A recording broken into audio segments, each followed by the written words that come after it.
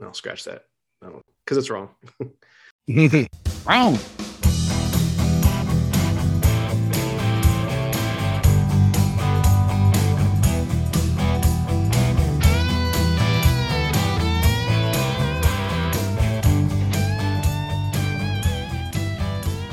Hello and welcome to the 13th episode of Cinema Decon, deconstructing and overthinking the movies of our younger years.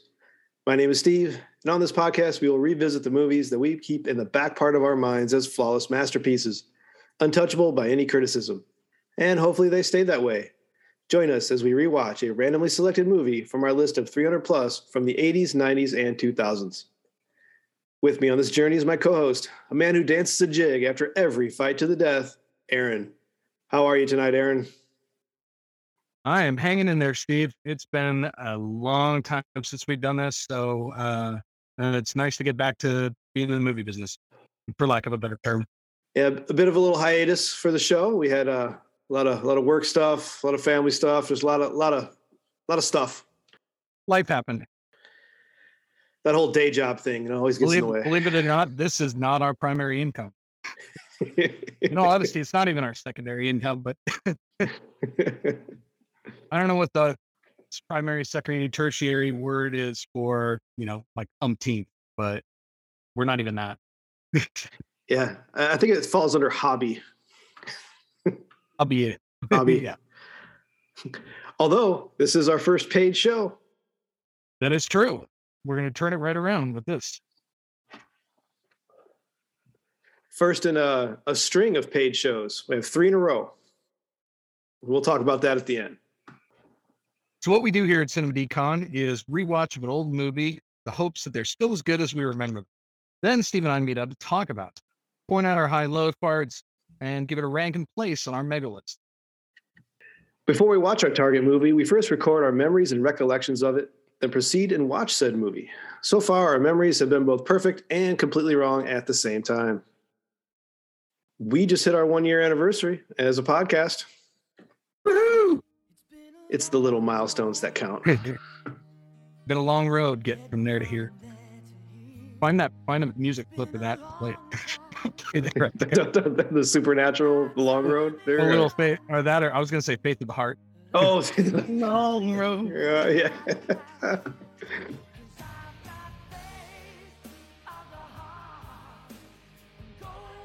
You know what we should do? An idea for maybe the next one is do a previously on Cinema Decon, like it's previously on Cinema Decon, and then just a random line with no context, and then just one line. That's good. Previously on Cinema Decon. Yeah. That's good. That's a good idea. I'm going to work on that.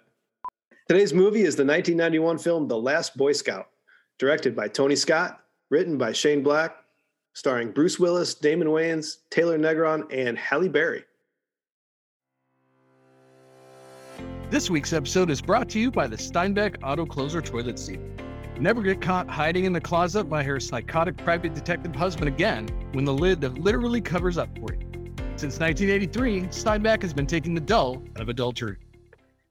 The dull out of adultery.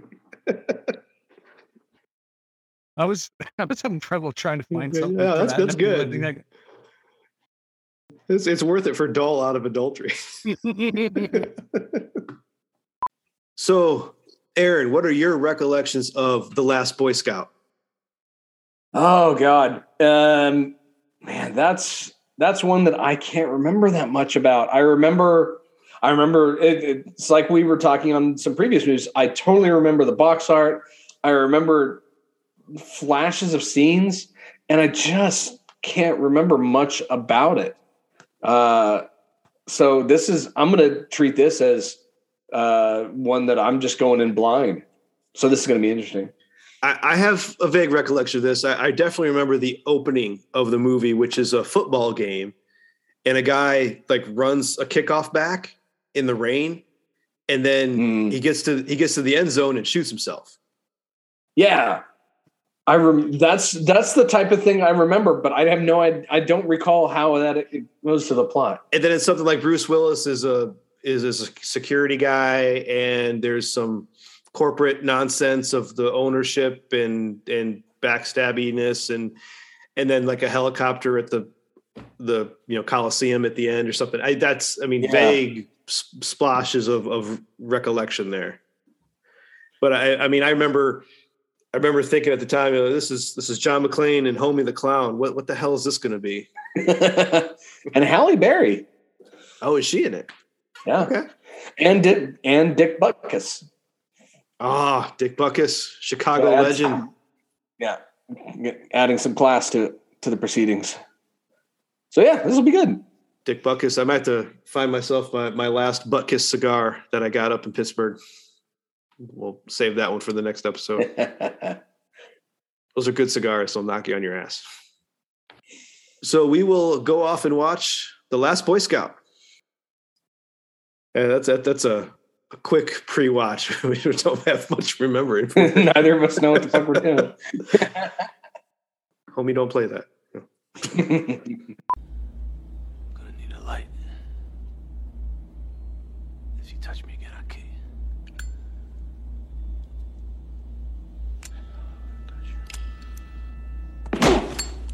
Bomba, baby!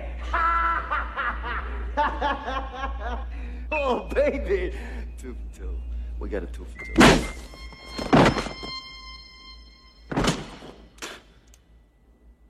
Told you. Jesus Christ. You killed him. You fucking ain't killed him. He's dead. Is there a problem? He just killed Chip on him. He just killed him. He put his fucking nose to his brain. I needed a light. And we're back. We have watched The Last Boy Scout. Initial thoughts there, Aaron? So this is one of those where I know I had seen it around the time that it came out, but I really had no memory of it kind of thing. I just know I'd seen it just from recollection of the name. Interesting movie. It gets off to a crazy start and kind of tapers off, but it's absolutely not what I expected. We kind of nailed the pre-watch though, as because we called so little. All we remembered was the initial football scene and then helicopter, stadium, something. Yeah. So we weren't wrong. No, not in the least. Not so much that we were right. It's just that we weren't wrong. Exactly. Which is the key to most success. Yeah. It was a very interesting movie. Something was off in it, which I'm still struggling to put my finger on, but very enjoyable and I love Shane Black. Everything he writes is always great. This is actually our first action movie, which occurred to me. That's true. Yeah. It's not horror. It's not sci-fi. There's funny elements, but it's essentially a buddy cop movie. Yeah. It's a pretty graphic buddy cop movie, though. I will tell you that. That was one of the things that I obviously didn't remember was the graphicness of it. Yeah, they get their ass beat. Yeah, it wasn't like torture porn type. It was unexpected. It was a lot more than I assumed from like comparing it to say something like Tango and Cash or I don't know, insert other buddy cop movie. He broke that nose. Apparently, it was almost NC-17. The editing process was pretty wild because of a lot of testosterone on set. So everybody had their own ideas of how this whole thing should go. And the editing was a bit of a mess. In the end, they had to narrow down the violence because it would have got NC-17. Yeah. And this was back before they started doing like director's cuts regularly where they tone it down for theatrical release and then to release like the Snyder cut, for lack of a better term, with all the good bits for everybody on DVD. I'd love to see a Shane Black cut movie of this because it was not what he intended. There was a lot of changes by the director and I forget who the producer was, Joel Silver, maybe. I think it was Joel Silver. And I would have loved to see his full story vision come to life. So opening scene, we get a knockoff of Are You Ready for Some Football with a really, really cheesy Friday night's a great night for football. Yeah, good old 80s style title card in a Western font for some reason. That was a little odd. But yeah, go Friday night. Dance number. Carrie Underwood obviously has some competition, or she watched this to get her ideas because it's on spot on. Or maybe channeling a little. Who was it that did it before Carrie Underwood? Oh, it's Hank Williams Jr. Thank you. Yeah, I'm tipping my tongue. I wish they did football on Friday night. That's a good idea. They need to make that happen. Yeah, that's more of a Friday night's high school. That was the whole thing. Yeah. Friday's high school, Saturday's college, Sunday's pro, and Thursday and Monday, because they keep running. But yeah, then we get to the LA Coliseum and we get the legendary opening scene, which is just crazy. Very dark, not only thematically but aesthetically. Makes me think that the Los Angeles Stallions can't afford the light bill because you couldn't see anything down on that field. Let alone, plus it was raining. Yeah, you'd think they would have called that game.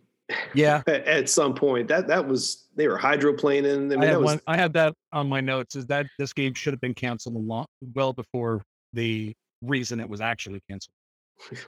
But yeah, we get a star player, and I know they name him, but I don't remember the name. I've got it. It's Billy Cole. Billy Cole. He takes some pills, gets a call about lack of touchdowns, and then they basically telling him there's a lot of money on this game, and threatens that he's history if he doesn't score because he isn't putting up. Because he's the star receiver, right? Yeah, star wide receiver. As the owner of the Stallions says, he's the last hero left in the game. But as he catches a pass, he pulls out a pistol out of his pants, which that must have been fun to run with in there. Yeah. Shoots a couple of defenders, gets all the way to the end zone, and then shoots himself. That's just crazy. Vern Lundquist and Dick Butkus doing the live play-by-play. Oh, yeah, Dick Butkus. I forgot about that. Did you recognize who Billy Cole was? No, I'm not offhand. I don't have that, or I don't have that. It's Billy Blanks, the guy that went on to make Tybo. Oh, seriously? Wow. Yeah. Probably did not use that in his Shark Tank. Yeah, so that's a weird opener, and it's really barely referenced in the rest of the movie. Exactly. It seems like it's completely out of place until you, and this was one of my biggest things until you understand what the whole plot concept is. This is really out of place. Yeah, and it seems, and in all honesty, I think this is the only thing they ever showed in the trailers, because it was just a grab them and make them watch it kind of scene. I mean, from a movie beginning, it's great. I mean, it's beautifully shot and it's wonderful. But not saying suicide is. I'm saying like the scene is great. I think it's only referenced once in the entire movie after this. Mm-hmm. Yeah, it did not seem to tie in very well with the rest of anything. Yeah, I mean, you think they would have had something about Billy Cole was in on the fixes, trying to gain something, but no. I mean, he wasn't anywhere involved. Yeah, I'm not even sure if they even name dropped him later, or that they just referenced what happened. Yeah, I think at some point Bruce Willis just mentions you got wide receivers high on PCP killing themselves, and that's it. Yeah, that was weird. Next scene, we meet Bruce Willis, Joe Hollenbach, who is drunk in his car outside of his office. Bruce Willis with hair still doesn't look right. Bruce Willis, who I had to look it up, he was 36, I think, when he made this movie. Looking somewhere between 50 and 60, but with a little more hair. Mm-hmm. He looked rough, but his character was supposed to. But yeah, I mean, it works for the character. And yeah, and especially the way we get introduced to him, he's literally just asleep in a car. But a bunch of kids throw a dead squirrel on him. And one of them tries to take his watch, to which point Joe wakes up and immediately points the gun right at him. So that was a little intense. Yeah, nothing like pulling your gun on a bunch of kids. And I would assume it was loaded. Probably. When they pan out a little bit too, you see the cars all parked up on the curb. It's all drunkenly parked. But he goes into his office and he gets a call from his buddy, Mike, I think his name is, Yeah. saying he's got a job for him, and then they talk about the stripper that he's going to see and the finger scale. Now, did you recognize the guy that played Mike? Oh yeah, yeah. Bruce McGill from MacGyver fame. Well, he's God from Quantum Leap. Also, yes. That's always what I think about for him. Surprisingly, I think he's more famous for MacGyver, but yes, he was also good. He will always be Al from Al's Place for me. Yeah, we get some insight into Joe here as he goes to leave. He looks in his rearview mirror and he says, "Nobody likes you. Everybody hates you. You're going to lose. Smile, you fuck." It's very poetic. I want that on a t-shirt. This is a guy that's in a dark place from the get-go. Yeah, Mike tells him about this job. We get nothing else from that other than the job pays $500. He's like, all right, fine. And then at that point, we meet Damon Wayans as Jimmy Dix. Is it Dix or Nix? I have Dix. I have Nix. And it is Dix, according to IMDb. They lie. Bastards. So anyway, Jimmy Dix, who's the former football player for the Los Angeles Stallions, as we find out later. We don't find this out now. He's sitting smoking in a chair over a naked girl in his bed, which is how I like to start every morning. And runs over to the bathroom counter, dumps out a bunch of pills right as the girl wakes up. So kind of writes the backstory of him being a little bit of an addict there. Yeah, he's got a pill problem. He's obviously a philanderer with women, and then as he leaves the bedroom, it's actually the next morning from a large party, some mansion, and you got a football player sexually assaulting a girl in a hot tub. Literally holding her underwater. Yeah. Attempting forced fellatio. And he's just cracking up about it like it's no big deal, which is, yeah, that was horrible. He sells it very well as being just a creepy asshole. Yeah, true. Yeah. And then Jimmy throws a football at his nose, breaks his nose, and then we get that's where we get the little bit about he used to be best quarterback in the league. Mm-hmm. Best arm in the league. Yeah, we don't know why. We don't know the details. We just know that he used to be in the league. Yeah, because they were even telling him he shouldn't even be in the house because it's a league party and he got kicked out. But we don't know. We don't hear anything else as to why. Yeah. Yeah. Then we next we jump to Hollenbach's house where we get to meet Mrs. Hollenbach. And this is a hostile relationship if there ever was one. Mm-hmm. between Sarah and what we're about to find out, and the lovely drawing of Satan Claus that Hollenbach's daughter has made for. Yeah, Hollenbach as the detective, he deduces very quickly that the toilet seat is up, shower was steamed up, but his wife's hair is dry. So he's like, "Who's in the closet?" He knows that someone's been there, and it's a very tense scene. He literally pulls up this, honey, you're married to a detective. I know what I'm talking about. He literally walks through, toilet seats up, the shower steamed, you're dry. Who is he? Kind of thing. Which of course Sarah continuously denies, and basically tries gaslighting into for him being psychotic and off his rails. Yeah, the way he gets a guy out of the closet, though, he cocks his gun, points at it, and says, "I'm going to fire," and count to 3. Yeah, it was actually, I like the way he did it. She's pretty much asking him, like, "Do you want me to open the door so you can see how stupid you are?" He's like, "No, I'm just going to count to 5 and I'm going to shoot it." Well, the other guy aims her right at the door, and he gets all the way down to 1 before she finally jumps in front of it and stops it. And then Mike walks out of the closet. Yeah, that's that, and you could see the hurt, yet he knew. He knew. Yeah. Yeah. But he did go there and not notice Mike's car outside. So just throwing that. That is true. But he was probably still drunk. So detective Yeah. So it's a tense scene, and then as he actually walks Mike out to his car, chatting him up, they have a moment where he's like head or gut. Mm-hmm. Gets to choose, and so he hits him in the gut. Good punch, and then proceeds to ask him about the case. What are the details? Yeah, just like like $500 is $500. Oh, by the way, what about that job? So then Mike walks over to his car and blows up. Yep, he gets in and it explodes. Yeah, I did not see that coming. I was surprised by that one.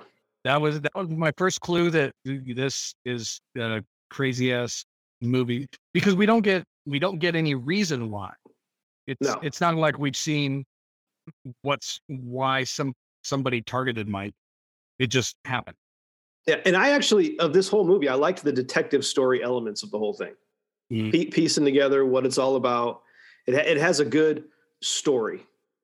Usually in those, though, when it's the characters trying to piece together these types of stories, the audience knows what's going on, and so they can sit there and kind of, I don't know, they're egging them on how to figure it out or seeing how they figure it out. But in this case, the audience has the exact same knowledge that the protagonist does, mm-hmm. which just all of a sudden, the guy that has been cheating or your wife has been cheating on, who was your best friend, just blew up in his car for no apparent reason. Yeah. Say, short of that phone call to the football player, we only know what Bruce Willis knows through pretty much the whole movie. Yeah. So that part was done rather well. One thing it did definitely do, which we find out later, is because he was the guy his wife was cheating on him with, it does kind of make him a prime suspect for the whole thing. Yeah. Yeah. Well, because the scene follows up with the police are there, the fire department's there, cars blown up, and he got patched up because he got blown away as far as landing in the grass. And he didn't tell the cops that he was there all night, and his wife is relieved at that. And my thought at the time was just, well, he's still trying to be a good guy and not blast to the world that his wife's cheating on him. It didn't even occur to me at the time that would have put him as a prime suspect. Yeah. I do have a note here that and this is bad dialogue. Whenever I have bad dialogue in my notes, I don't think that was Shane Black. I think that was part of rewrites, because why would Sarah pick that time to start berating him for all his faults outside on the lawn when a dude just died and you've got all kinds of cops and fire department there? Yep. Yeah. Let's just great time to berate into your husband about how, he fails on every level. And also he mentions to her that he suspected for a while that Mike was the guy. Yeah. And she was getting mad at him for not saying anything about it. Yeah. They could have at least walked in the house to have that argument. It was just, why would you have that right at the front lawn? It was very weird to me. Yeah. It's very Jerry Springer. Like, exposition, you must get it now. They don't like each other, if you hadn't noticed. Subtlety, Stu. Speaking of subtlety, next is the strip club. Yay! Boobs. We're back with Jimmy drinking straight vodka to Alex the astronaut, which we get no explanation for. That's true. That comes later. It's good. I like it, but they just to Alex the astronaut. All I do is lose friends, drink, and nail anything with a heart. I also want that on a t-shirt. Probably not the same t-shirt though, because I think those two would conflict. Well, you'd have to complete the t-shirt with this weird ass hat with a tassel on it. That was so distracting. What the hell was he wearing on his head? It's just so weird. I mean, fezzes are cool. Everyone knows that, but it wasn't quite a fez. I don't know. It was weird. It was just odd. Yeah. This wasn't supposed to be. This was what 96, 91. This wasn't supposed to be in the future. This was supposed to be set in 91, right? I think this was supposed to be like Lethal Weapon 2, and then studios, etc. Because Bruce Willis was just coming off Die Hard, so he's at the height of his his career there. Climb, at least. Yeah, well, climb. Yeah, that's a better way to put it.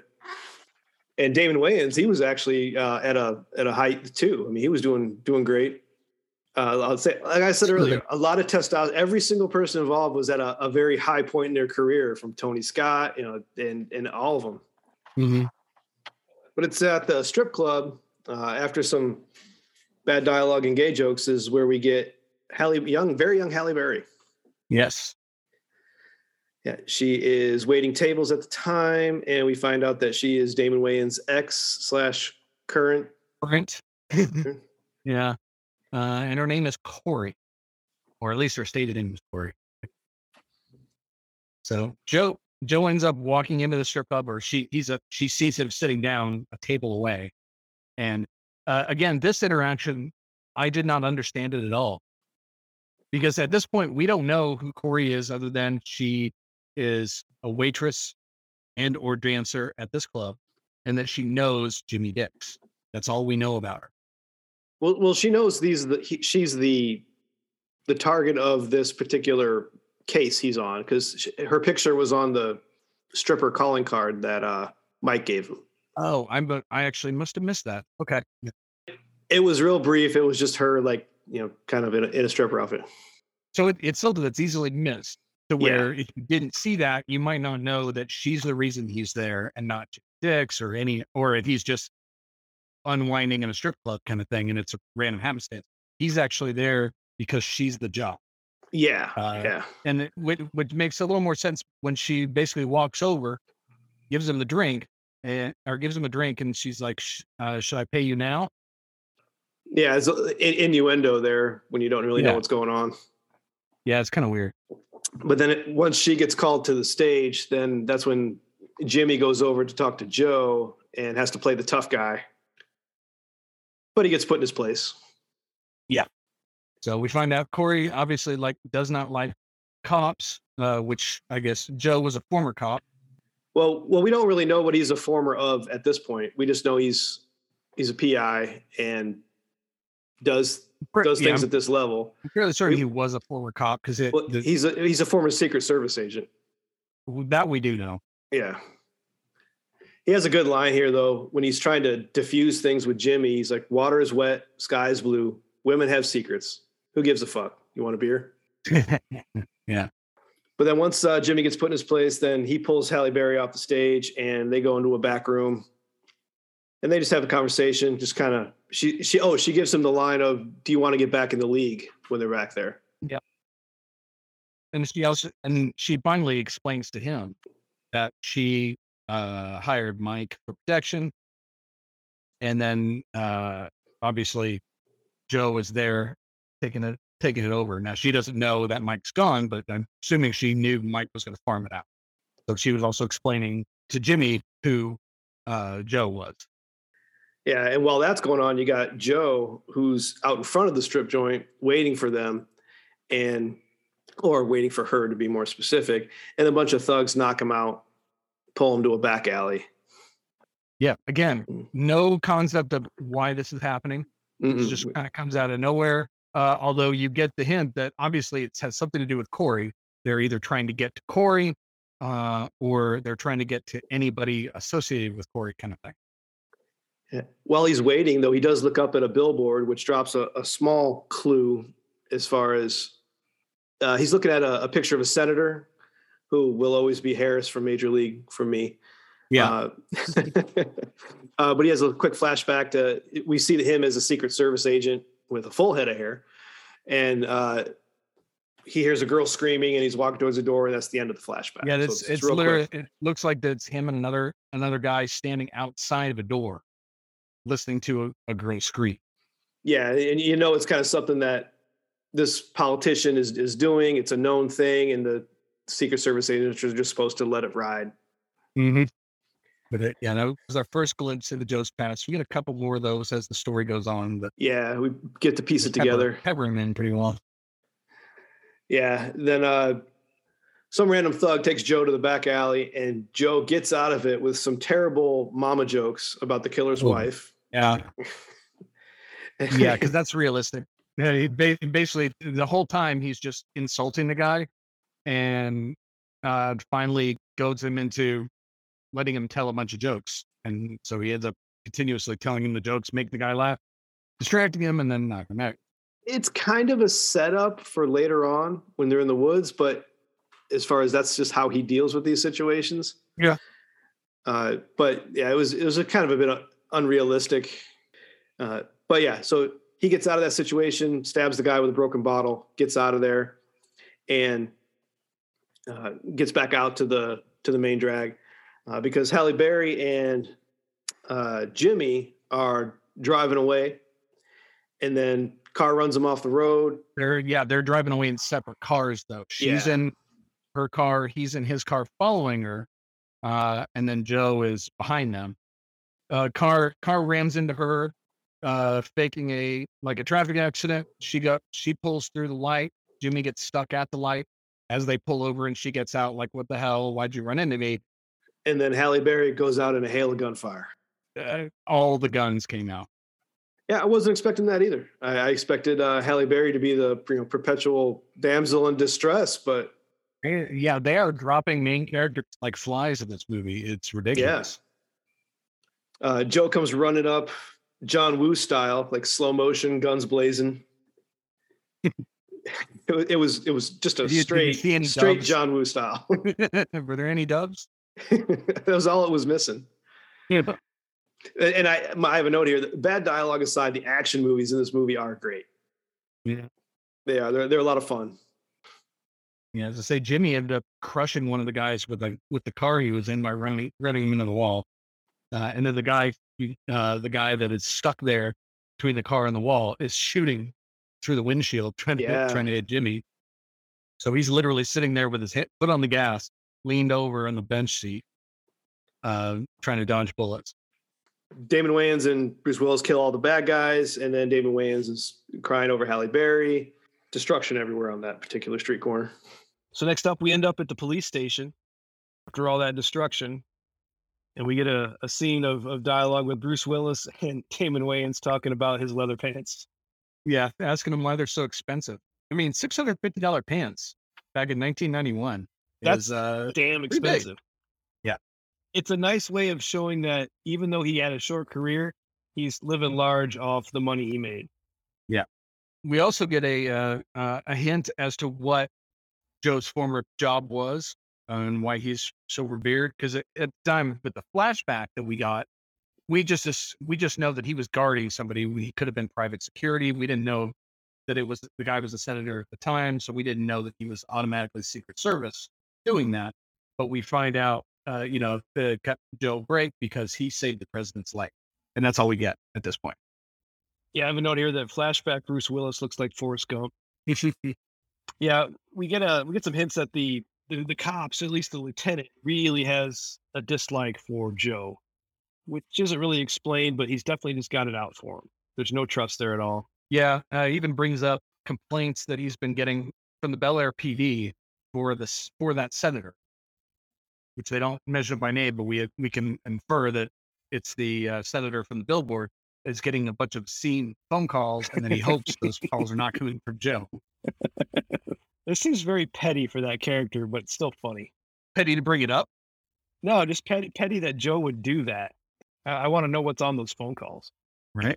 So as they leave the police station, they're trying to decide what their next step is, and Bruce Willis decides to let Damon Wayans come along with him. He's going to go check out Halle Berry's apartment. And we get a good line from Damon Wayans. Stripper could have had plenty of rich guys, but she loved me. They get in there, the apartment's trashed. They were looking for something, which alludes back to she can get him back in the league. I particularly like the part when they're going in. Jimmy basically tells Joe that he won't need a key to get in. So when he gets there, he says he doesn't need a key because he can circumvent the security, and his circumvention is just kicking the door. What? Circumvented the security? It worked. Yeah. I mean, so he's not wrong. Even though apparently they hated each other on set, I did like the chemistry between Bruce Willis and Damon Wayans. I think the fact that they hated each other added to their dynamic. Mm-hmm. We get a weird moment of Jimmy just sitting there, reminiscing about Halle Berry, And I say it's awkward is because when we first met Jimmy, he was banging another girl. And then he tells the bartender at the strip club that he bangs everything he sees, but he's now, love lost for Halle Berry. It pick one, I guess. Yeah, it's a little odd. So Jimmy finds a cassette tape and some pictures that Halle Berry was obviously using for blackmail. They get into Joe's car and they try to play the tape. Mm-hmm. And this is where we finally get some more information about what the hell is going on and who's involved. And you get the owner of the Stallions and that senator having a conversation. But we don't get to know too much about that conversation because Jimmy, for some reason, wants to fast forward it like an idiot. And before Joe can stop him and warn him that his cassette player is broken and fast forward eats tapes, he hits it and it starts eating the tape. Cassette player in a car. Takes me back, man. Yeah. That on top of all the smoking in the movie. There's definitely a few things that date it. So then Jimmy decides to take Corey's car home since he rode with Joe. And then Joe comes to the realization that Corey has two cars and stops him before it blows up itself. They get a nice, clean block of C4 that they don't know what to do with, so they actually put it in the trunk. Well, to take a step back, as they're arguing what to do with this block of C4, we get two more random thugs walk up to them who like to talk a lot. Yeah. It's weird how just people are just randomly going after him. And you can tell he doesn't know what's going on, but he's just piecing together that obviously has to do with what's happening, but it kind of came out of left field for him. Like his best friend got blown up outside of his house. The girl that was his job gets executed, gunned down on the street. He gets hit with a pipe and almost executed. And now these more guys are coming up. So they think he knows, or they think he knows, but it has to do with her. But as they walk up, he throws the C4 into the trunk. Well, he actually smushes it so that when the trunk closes, it smushes it as well. So he's just kind of setting up the two thugs, and you got one brute and one who's Mr. Vocabulary. Interesting character trait on that guy. He's just got a massive vocabulary and keeps, he definitely a guy you want to punch in the face. Mm-hmm. So after some back and forth, they ask where the tape is, and he says it's in the trunk. Finally, and they throw the keys off into the weeds. Mm-hmm. So the thugs shoot the trunk and explode the C4. Jimmy and Joe go flying into the ditch, and I like that they're two very separate reactions. You got Jimmy who yells out, "Shit, we're alive!" with a big smile, and then you have Joe going, "Yeah, hooray!" all sullenly. I just feel so bad for Joe this whole movie. Joe basically tells Jimmy to leave, that he'll handle the police, because I'm assuming the police are going to be called again. Mm-hmm. Lieutenant again tells him to stay out of the police business, while another one shakes his hand for saving the president. So you can tell the lieutenant is kind of the outlier. Everybody else seems to like it. I wish we had something on why that lieutenant hates him so much. We never really get an explanation on that. We didn't get a drop on that one. We learned that Joe's middle name is Cornelius. You ever watch Soul Train? And Jimmy's is apparently Danger. Yeah.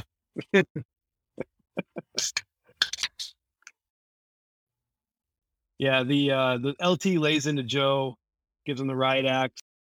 I have a note here. At no time in this movie, after he leaves his house in the beginning, does Joe seek medical attention. He just keeps getting the shit kicked out of him. No, he doesn't care. It's kind of a mix between you think he has a death wish, or you think he's just too stubborn to die. Like he doesn't think he's going to die. I think he's given up. I mean, at this point, his wife hates him. His daughter hates him. His job, his wife was banging his best friend. I think he's a defeated man at this point. Mm-hmm. He's just going on instinct. So then Jimmy meets Joe outside the police station. and they do. I don't know where they're going other than just to Joe's house, but it gives Damon Yep. Wayans a chance in the car to act all Wayansy. Gives a little Prince imitation. Starts messing with Joe about dating his daughter, which of course he doesn't know how old the daughter is at this point. Yeah. Which, for the record, she is 13 in the movie. Apparently, the girl that plays the daughter goes on to be a scream queen in a couple of Halloween movies. Danielle Harris from the Halloween movies. She was in the original Halloweens, and she was also in the Rob Zombie Halloween. Oh, okay. Well, what the hell is up with that puppet? Yeah, again, What kind of 13-year-old girl weirdly talks through a puppet? I mean, it works out later, but I have a feeling that they only included it because of I mean, maybe that sounded better on paper, but that was just really weird. I mean, this is quite the fucked up family. The dialogue and just the conversations between his daughter and Joe, and for some reason he wants to, this random crazy talk about ice creams and fuck ups. It's a very odd scene. And then Jimmy wants to give Joe parenting advice, even though Jimmy met Joe just hours earlier. Yeah, Jimmy should have stayed on the sidelines of that one. yeah, probably. But Jimmy does open up about who Alex is. He tells to Alex the accountant this time, Yeah. and Joe asks him why. We learned that Alex was his son, and that he used to be married. His wife was killed in a car accident. She was pregnant at the time, and Alex lived for 17 minutes in an incubator. So very sad. So it throws some light on the whole toasting to Alex. It's a weird point, though, in the continuity of it all, because when he eventually leaves the house after Joe kicks him out for doing drugs in his bathroom, the daughter's outside, and the daughter says how her dad was his biggest fan, loved everything about him. But if Jimmy was such a great NFL prodigy, how did the death of his wife and kid not even make the news and not be known to the local town, at least? That seems like something that his biggest fan would do. Yeah, because we find out that he didn't. He only stopped because this happened while he was still a player, and Joe only stopped paying attention to football when he got kicked out. Yeah. This probably wasn't the news. It may have just been something he forgot, or they may not have named his son, so he didn't know the name Alex. Yeah, it seems like that's a bit of a missing thing. All he had to do was say we kept it out of the news, sort of thing. Mhm. It was just weird. This was back in the 90s when people didn't question movie plot points. This is true. We also find out that Jimmy had one of the best games of the game of his life that day that his wife was killed. Threw for 300 yards. Did they say how many years he played at all? If they did, I don't have that. Just curious. But they part ways. Jimmy leaves, and the next day, Jimmy's out at a payphone. Another thing to date the movie. And he gets thrown off an overpass by Chibs from Sons of Anarchy. Yeah. Or no, it wasn't Chibs. It was Kim Coates, wasn't it? That's Chibs, yeah. No, he's not. Chibs is the Irish dude with the cuts on his face. Who's his name? I actually can't remember his character's name. But he was like the bisexual guy. Tig. That's what his name was. That's it. Tig, Chib. Yeah. They rhyme. Yeah, we can do that. To quote Cinema Sins, he survives this. He tries playing it off in front of everybody that literally just saw him fall off of an overpass and land on a car. Yeah, it was definitely. Go try this at home, folks. There's me and there's Super Dave. And the pet.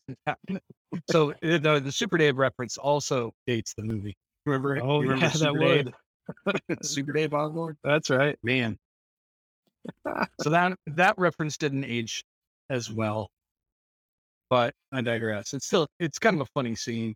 Of him just playing the whole acting super tough athlete stereotype. No, I'm good. So then we get a scene back at the police station now where they realize that the best friend's car was parked outside all night. So Joe is now the prime suspect for killing Mike at the beginning of the movie. Mhm.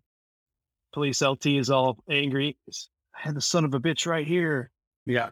So this goes back into obviously they found out. So now it goes back to him being the actual prime suspect, which, yeah, obviously. Which doesn't really come back again too much. No. We jump forward to the next day.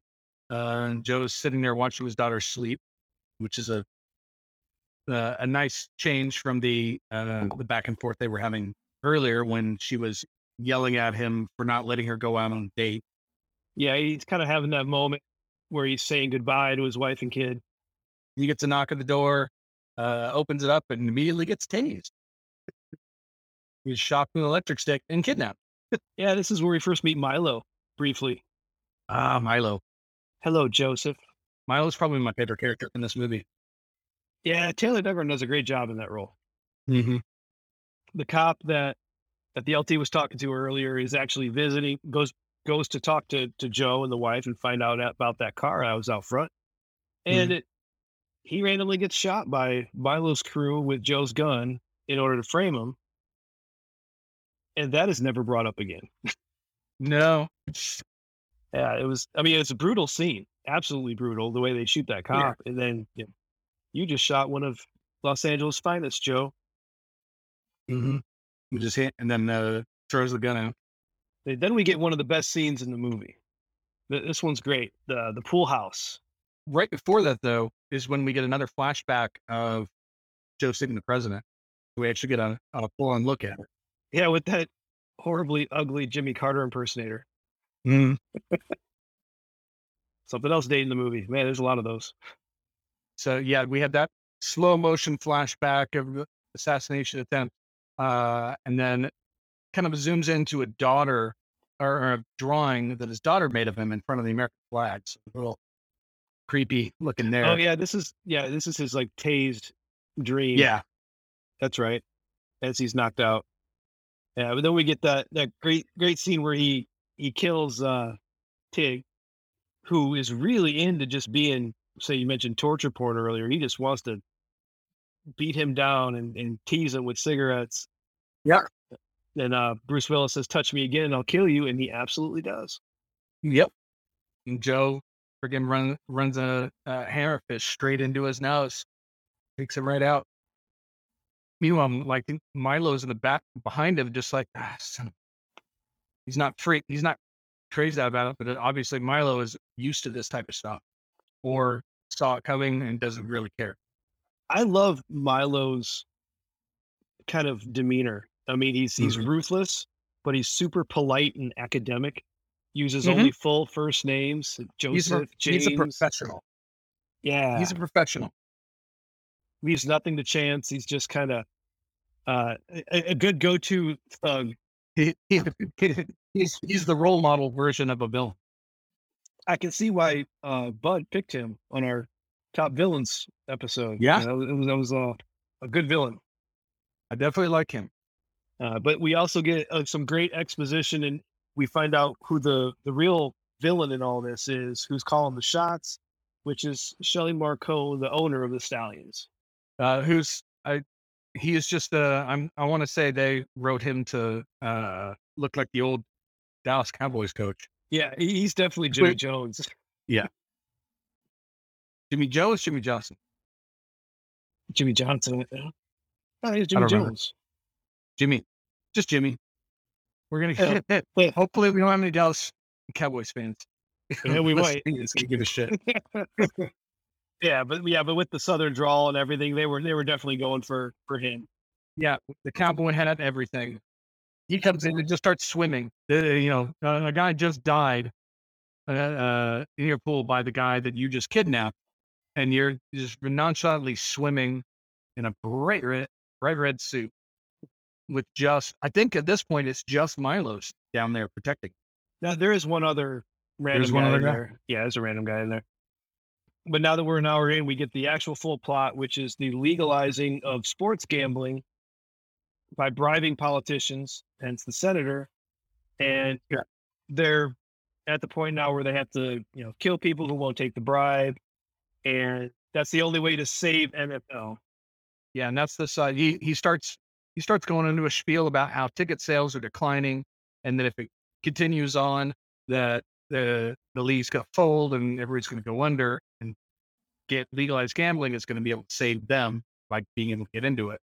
They tried bribing this particular senator, who happens to be the same senator that Joe used to work for, and apparently he declined. So now they're at the point where, well, they have to take him out or blackmailing or something.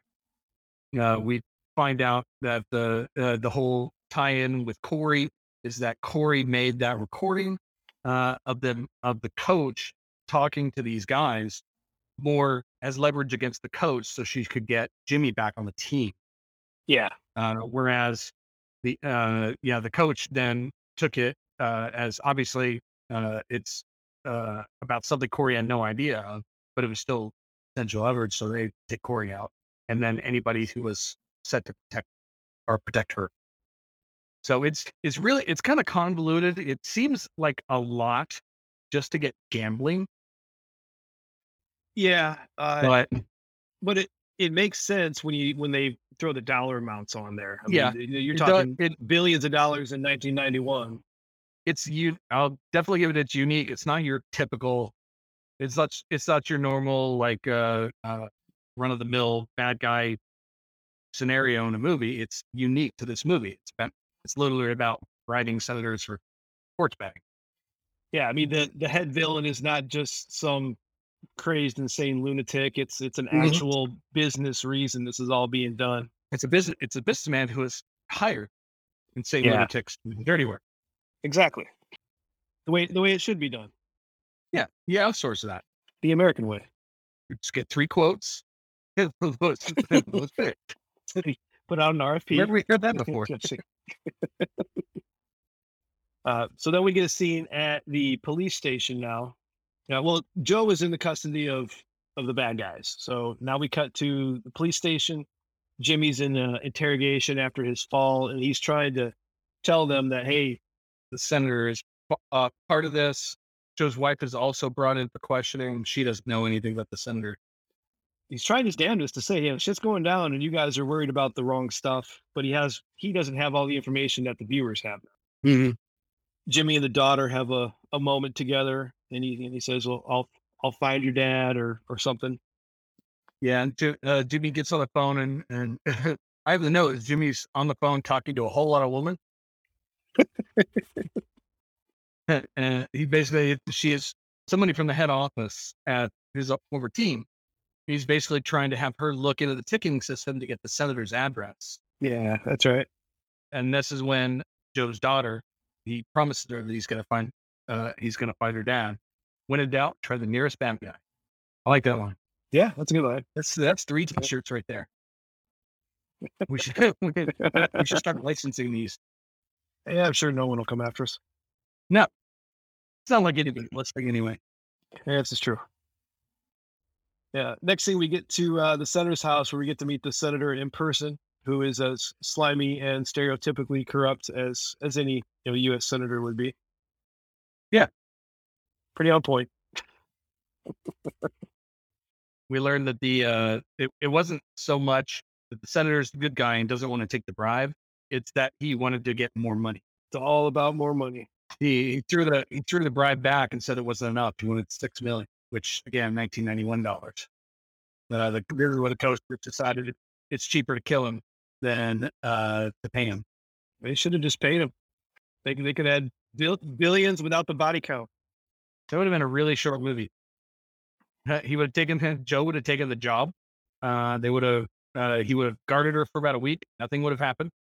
And then he would have gone back home. Maybe Jimmy would have gotten back in the league. Everybody would have been happy. Yeah. Except Mike. But Mike would have had a rough time. Well, Mike'd still be alive. Yeah, but he was caught. Yeah. So now we find out that the daughter had actually stowed away in Jimmy's car.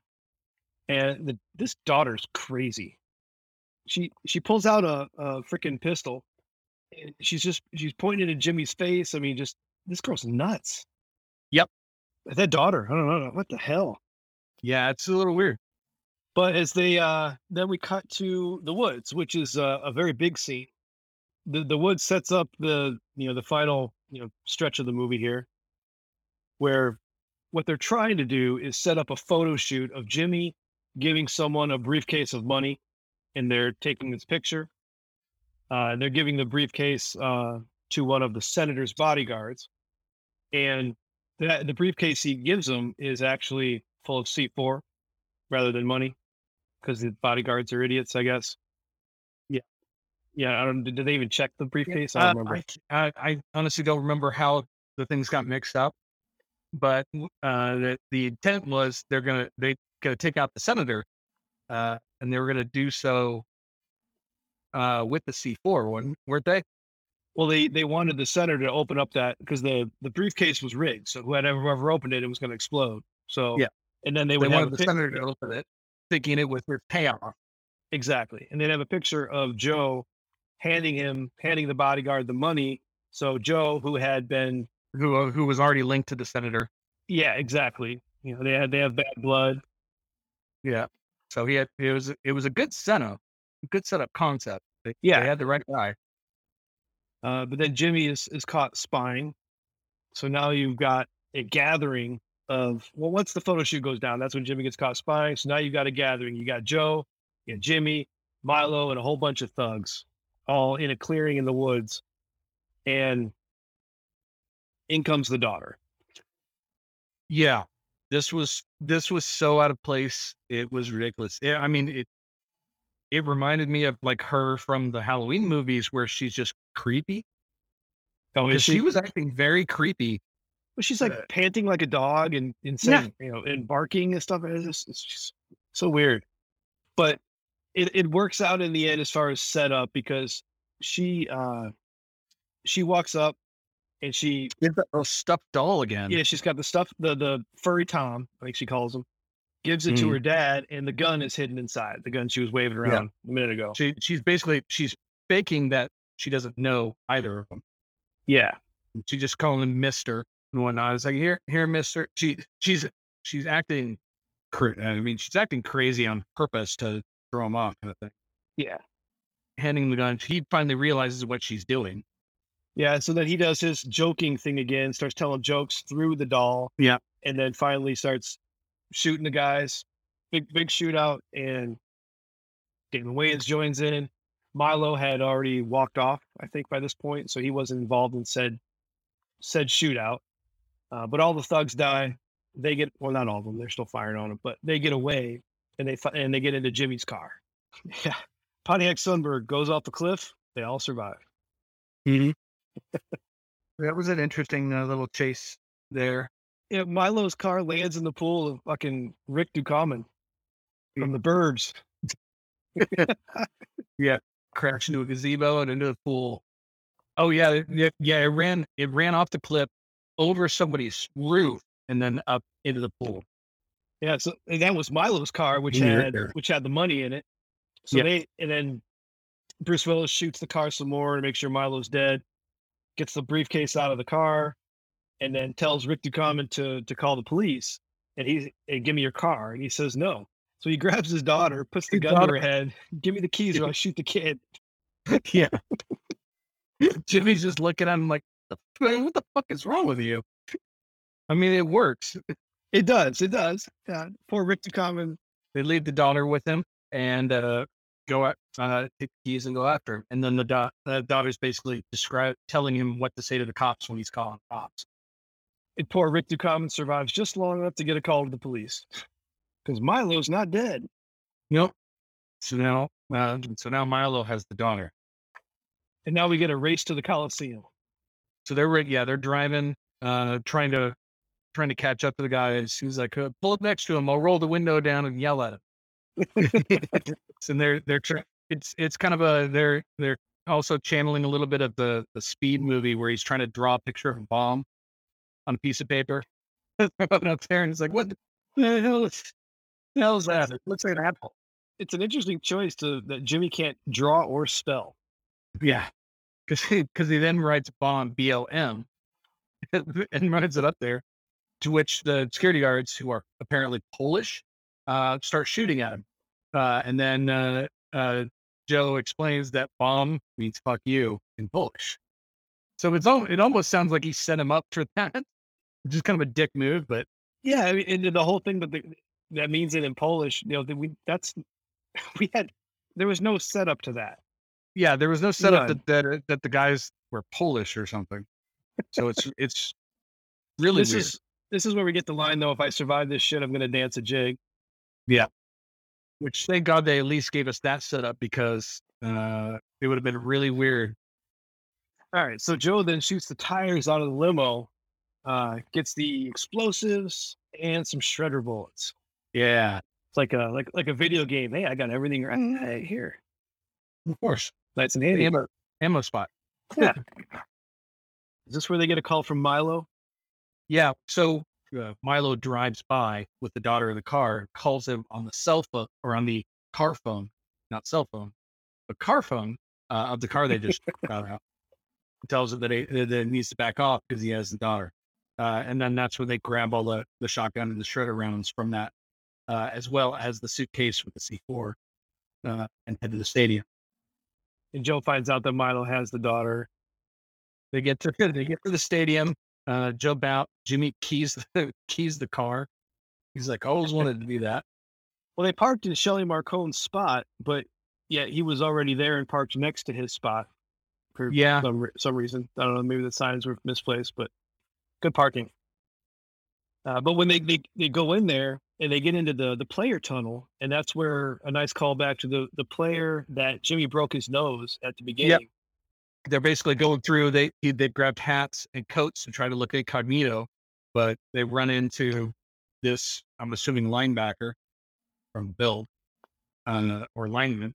Yeah, that recognizes Jimmy, grabs him and throws him against the wall. So Jimmy pulls a shotgun on him. Yep. Ended that conversation rather quickly. Oh yeah. But that's, again, good setup for the next time we see that football player, kind of. Mm-hmm. But they make their way to Marcone's office. Milo's there with the daughter. Well, I think it's that. The daughter is there. Milo is not. Milo's off getting into a place of illumination, or however he worded it. Yes. Highly illuminated position, I think he said. Because nobody could figure that one out. Yeah. We get to see Marcone be quite vicious here, though. Being creepy with the daughter, number one, but then he puts Jimmy's hand on the table and shoots it. This just goes back to saying how violent the movie is. They show it. It was rough. Yeah. Life is pain, son. Because he also monologues a bit about what happened to Jimmy. Because this is like how he after his wife fought, he basically got hooked on Demerol. Yep. Or not, it wasn't after his wife. It was injuries from the game that got him hooked on Demerol, and that's how he ended up being an addict and getting kicked out. It's a nice bit of dialogue, though, as far as Joe quick thinking on his feet, because we get the mention of the blackmail tape again, them claiming that they have it, and if something happens to them, it doesn't go to the police, it goes to the mob, which I thought was a nice bluff. Mm-hmm. Because that was, at that point, it wasn't something I thought about. But yeah, if sports gambling to that level is legalized, then the mob would stand to lose tons of money. So it was a very good bluff. You can't really tell if Joe and Jimmy are on the same wavelength in there. Mm-hmm. I mean, it's done well, because they're both internally panicking. What are they going to do? How are they going to get out of this? Joe has his method. Jimmy has his method. It works out in the end, but it's nice that I think it shows their internal panic well. Yeah. Because Jimmy says that he's got does he have the tape? Yeah, he's got the $6 million. Yeah, he's got the money. The money, that's right. The tape's locked up, but he's got the money in the white BMW, which is the car they route. So yeah, it's the white BMW parked in your spot. He throws he says he's got the key in his pants, and then Jimmy stops him, ad-libs it, basically punches Joe and says that Joe doesn't have the tape, that it's in the locker. and then Jimmy's got the key. Yeah.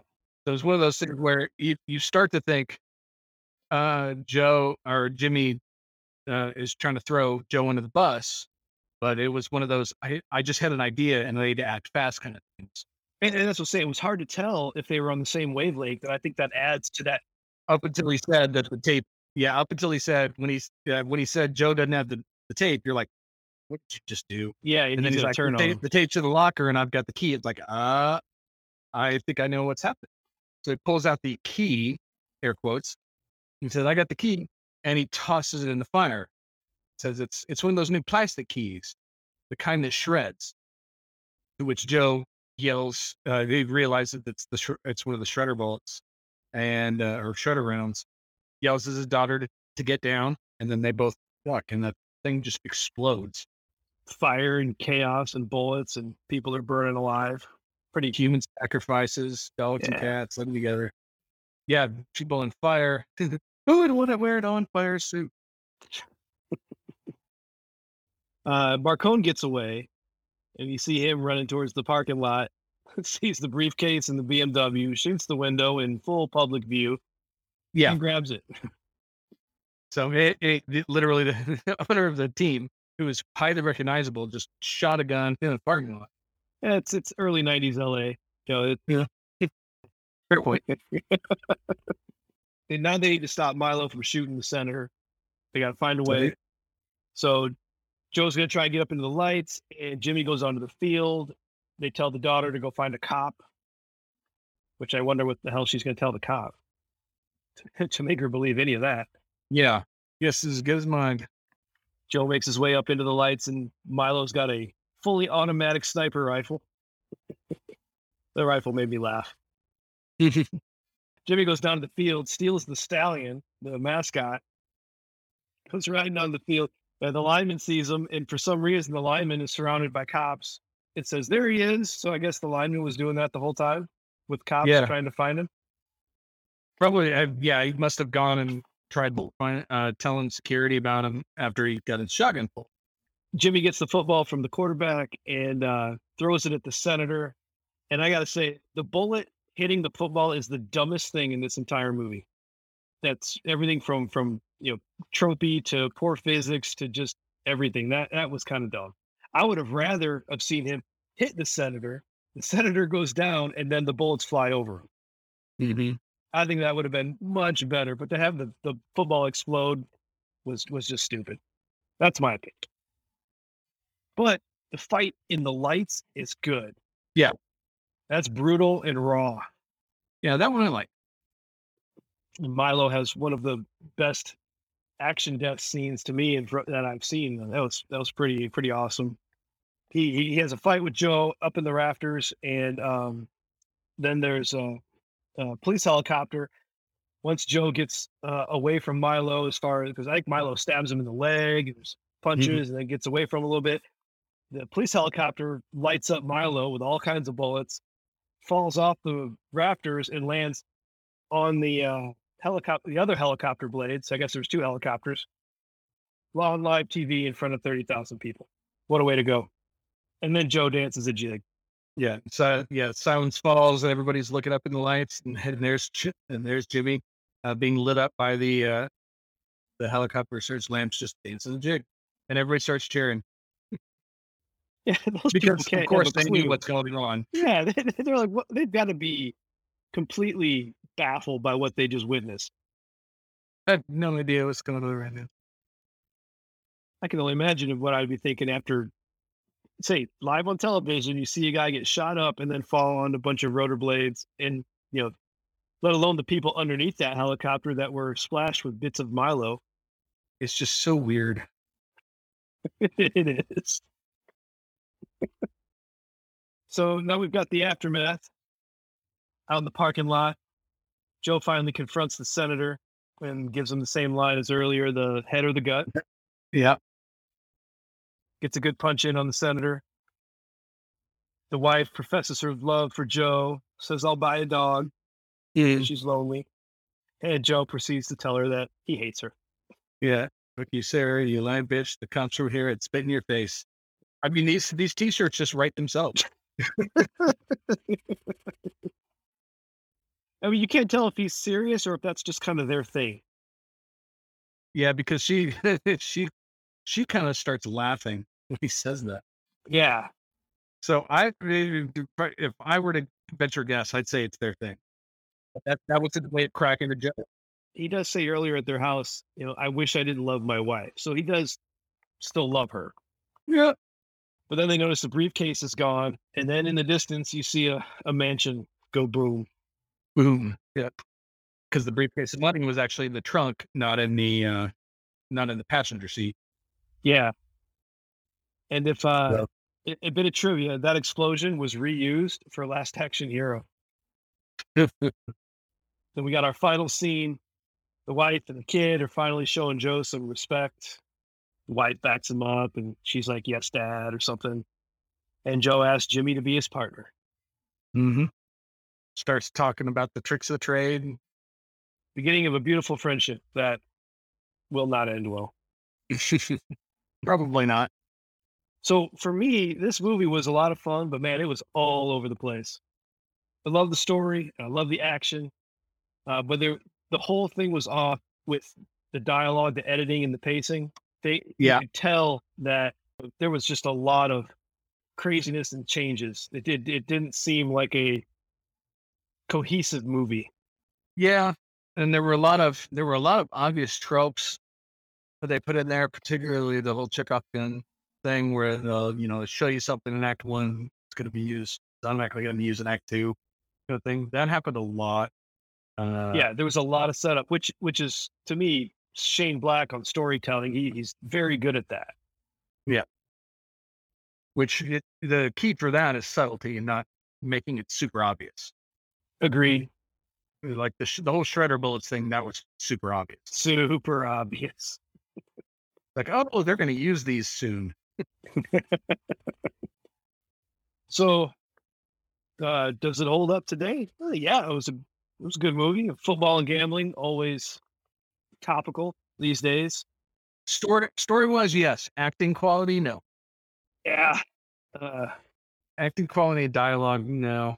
I've noticed people are a lot more stringent on things like that nowadays. Yeah, there were a lot of jokes and dialogue that definitely don't really hold up in the vein of relatable or political correctness. So you got there's gay jokes in there, the guns, explosions. I mean, just there's a lot of things that are a bit out of place. And the biggest thing to me is just the fact that it takes so long for you to even understand what's happening. There's so much time going through. You basically don't find out the plot of the movie until the third act. Yeah, I mean, you're over an hour in, definitely. Yeah, at least the second act, at least the end of the second act. Yeah, the beginning of the third act. The movie was told from the antagonist perspective. I guess that would be Taylor Negron, Milo. I'd like to see it from Shelley Marcone's position.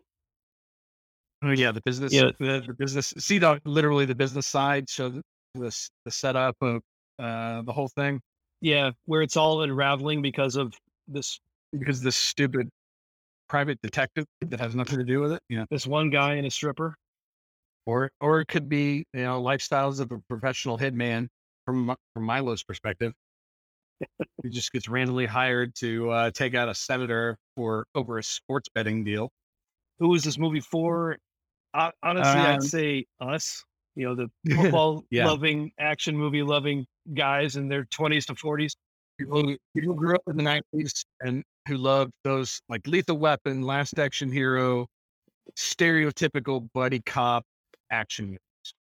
Yeah, I think that if I asked my wife to watch this, she'd stare at me cross-eyed. Like, I have no desire to watch this one. Yeah. Where are these characters in 6 months to a year from the end of this movie? We're going to assume that they're a highly successful private eye duo akin to the TV series Sight. So I have specific answers for this one. I've got Joe and Sarah divorced. Easy. The daughter is in therapy. No surprise there. And Jimmy is back at the strip club and or dead. Yeah. I don't think that there is a future for any of the people in this movie. Yeah, nobody got better after this one.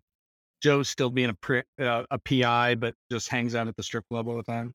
They probably wouldn't. Well, other than the fact that his girlfriend was, gunned down outside of it. Yeah. There might be some memories there. So if you were to recast one of the leads at the time it was made, who would you pick? This one's kind of hard considering this was the time of, the Lethal Weapons and the Die Hards. Like Die Hard 3, I love. You got Bruce Willis and Samuel L. Jackson were, perfect for that movie. And then obviously you got Mel Gibson, Danny Glover. I don't know. I think I kind of lean towards Tom Cruise or Val Kilmer. I think they would probably have had fun as a rundown cop in this role. Yeah, I could see that. I actually said it did the same concept with Sylvester Stallone. You're just all up on Tango and Cash. I don't know what you're talking about. The like picture this with Tom Cruise and Chris Rock at the time. Oh God. Although I can't see Chris Rock playing a former quarterback. Tom Cruise with Chris Tucker. Can you picture Chris Tucker as a quarterback? Start. No. Cuba Gooding Jr. Oh, there you go. Oh, I could totally see that. Yeah. Yeah. That's a good one. The time frame though, that's one I could see. Yeah. When was Jerry Maguire? Those early 90s? After this. Definitely after this. Late 90s. For a different version of the movie, lighter, darker, or whatever, I just put that this movie to me is ripe for a remake in today's environment. Yeah. I would watch the hell out of that. I can see this, and if it was done today, I think it would be done akin to how they did The Sixth Day, where they actually used real things that existed, like the XFL. So they'd probably model it after like the XFL or USFL or something. I could see that. Yeah, but I could totally get behind, with CGI aside, just having a more cohesive writer, director, producer put together this story with the gambling thing as the primary plot point, and then the buddy cop detective movie. I think that would make a great remake. Yeah, you can get the girl from Annabelle play the daughter, the crazy daughter. Need to bring back Shane Black to write, direct, and produce it. Just let him take the helm. Do it his way. The black cut. So, where would you rate this as far as appropriate for your own kids? Boobs. Nope. That'd be a nope. Whether it was the on-field, murder, suicide, or the strip club boobs, or any random thing, I'm going to go with no for my kids. Yeah. So, a real shocker there. Yeah. It's one of the reasons it took so long to watch this one. You gotta find time. So, final movie thoughts from you? To me, I mean, it had all the vibes of, like I've kind of said before, it had all the vibes of your typical 90s buddy cop type drama with a really convoluted plot that was unknown the majority of the movie. So that kind of took away from it, from the watching experience. You're more trying to figure out what the hell is going on than actually try to follow what the characters are doing. So I think I understand why it was done that way, and I can respect it a little bit, but it took away from the viewing experience a little for me to trying to piece together what I thought the plot was, only to be completely wrong. Yeah, this movie has a lot of wasted potential to me. Mm-hmm. It did a lot of things right, but it did a lot of things just wonky. And we've already talked about saying a lot of interference on there. But from a very solid story that I would like to see done well, it was just too much iffiness in there for me to really, say that it was a great movie. Yeah. And I even have it as one of my final thoughts is like the most memorable part of this movie is that opening scene that has absolutely nothing to do with the rest. You're right. You're absolutely right.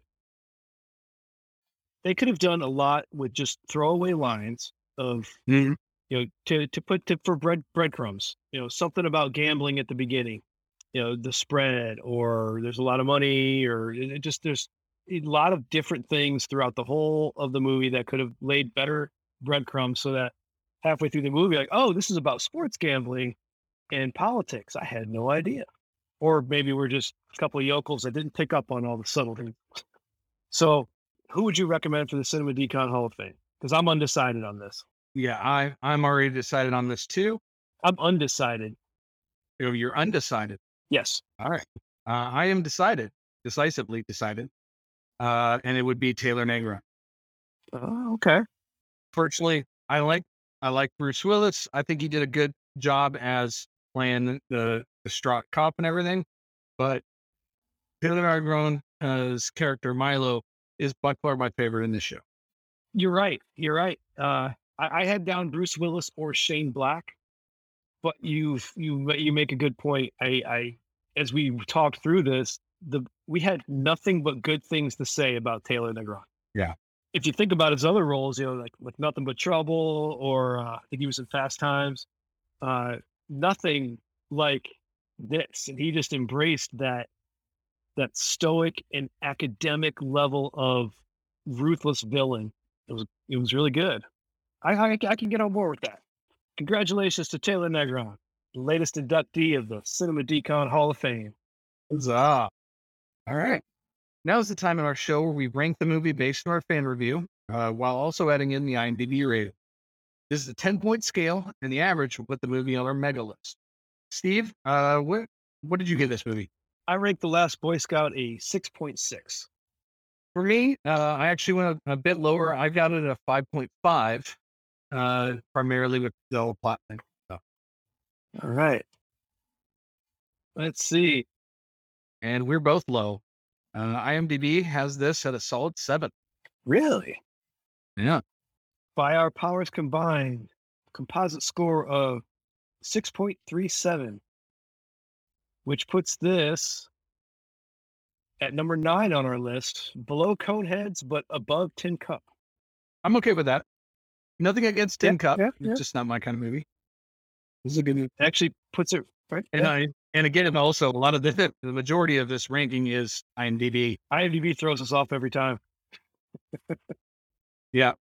Yeah, I was gonna say, have we been really close to anything IMDb has done yet? On a couple. Hackers, we were pretty close. We gave it in the 6s, and it was a 6.2. Good Night and Good Luck, we were actually a little lower, but only by 0.4. Yeah, we're our mid-range ones are close, but it's our top two that IMDb really lowballed them. Three Amigos and Idiocracy. Yeah. Amateurs. Amateur. Said the amateur. Well, we got paid for this. Doesn't that make us professionals? That is true. We get professional badges. Which, thank you to Levi for sponsoring this movie.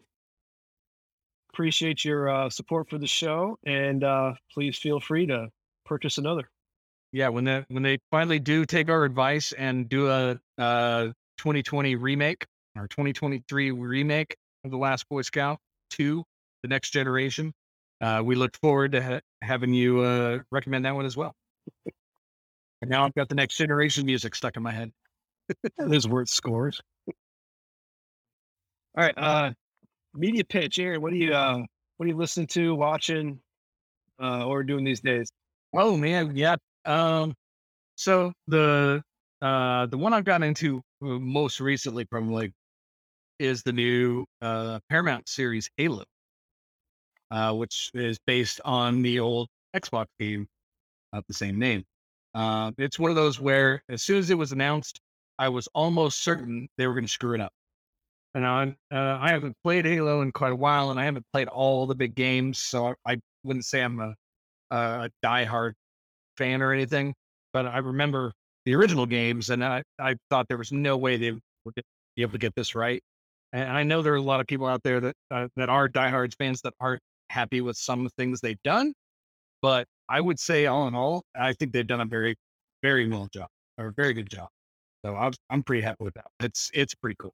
Yeah, I know that there's a lot of reviews out there about some excessive wokeness and stuff that doesn't affect it at all. And I wouldn't even say that. It was just a lot of things like one of the main things is that in the video games you never see the protagonist, Master Chief, without his helmet off, and they made the decision to humanize him and take his helmet off in the very first episode. A lot of people didn't like that. To me, I think they were just trying to not be the next Mandalorian and not make the helmet a plot point. Yeah, there's some to And that. also, it makes more sense that he actually would take his helmet off. So, Yeah, I guess there would be some to that. but that's me. So for me, and it's kind of funny that you mentioned it earlier, but I'm gonna go kind of a retro throw here to Psych. Just completely randomly that my wife and we've been going through from beginning to end because it's all on Amazon Prime right now. Man, that's a hell of a good show. It really is. Mhm. It's the dynamic between James Rhodey and Dule Hill as the two leads is phenomenal, and all of their quips and banter. Those two characters would fit right in on Cinema Decon. Then you get into the cameos throughout the whole thing, from Tim Curry to William Shatner, and so many good plot points. You can tell a lot about a person by where they recognize Tim Curry from. Well, he's got so many. The first thing that pops into my head is Clue, as always. Clue or Rocky Horror. Yeah, but then you got Pennywise. I loved him in Congo. I don't care how bad that movie is. He was great in wow. Congo. The diamonds. But his episode of Psych, he plays the Simon Cowell character on a singing competition. So and he goes over the top British insults in every scene. It's great. And he just like relishes being that dickhead. It's really a good episode. So he was literally playing Simon Cowell. Yeah, more or less. All right. Okay. Next up, we will spin to see what we're watching next. Actually, we will not be spinning this time around as we have another paid movie request. That's right. Our next episode comes from fan of the show, Jamal, who wants to hear us ramble about two movies, actually. 1987's Predator and then 1990's Predator 2, which Jamal says he will be joining us for Predator 2. Excellent. That one, man, I've seen Predator so many times. I think I've seen Predator 2 maybe twice. I think Predator might give our top spot a run for its money. It's a pretty perfect movie to my recollection. Yeah. And Predator 2, I just remember as fun. Danny Glover in there. Mm-hmm. Yeah, but Jamal apparently loves Predator 2, so he's all in on those. All right, cool. We'll look forward to catching up with him and catching up with both of these movies that I haven't seen in a while. Jamal, who recently joined me on our other podcast, Music Rewind, where me and him talked Alabama Shakes, Sound and Color. Look for that sometime in June for those that listen to Music Rewind, which should be all of you, right? Of course. All the people.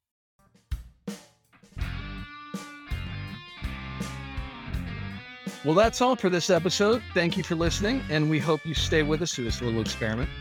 What do you think of The Last Boy Scout? Let us know on our socials, and we'll be sure to tell you how wrong you are.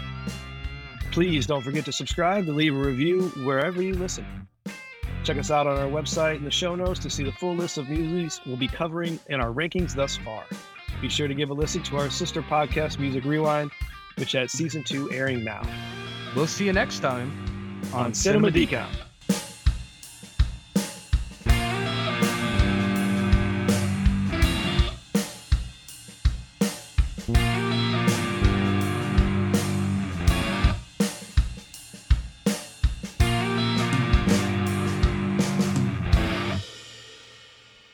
I have dicks. 1, 2, 3, come to the chopper!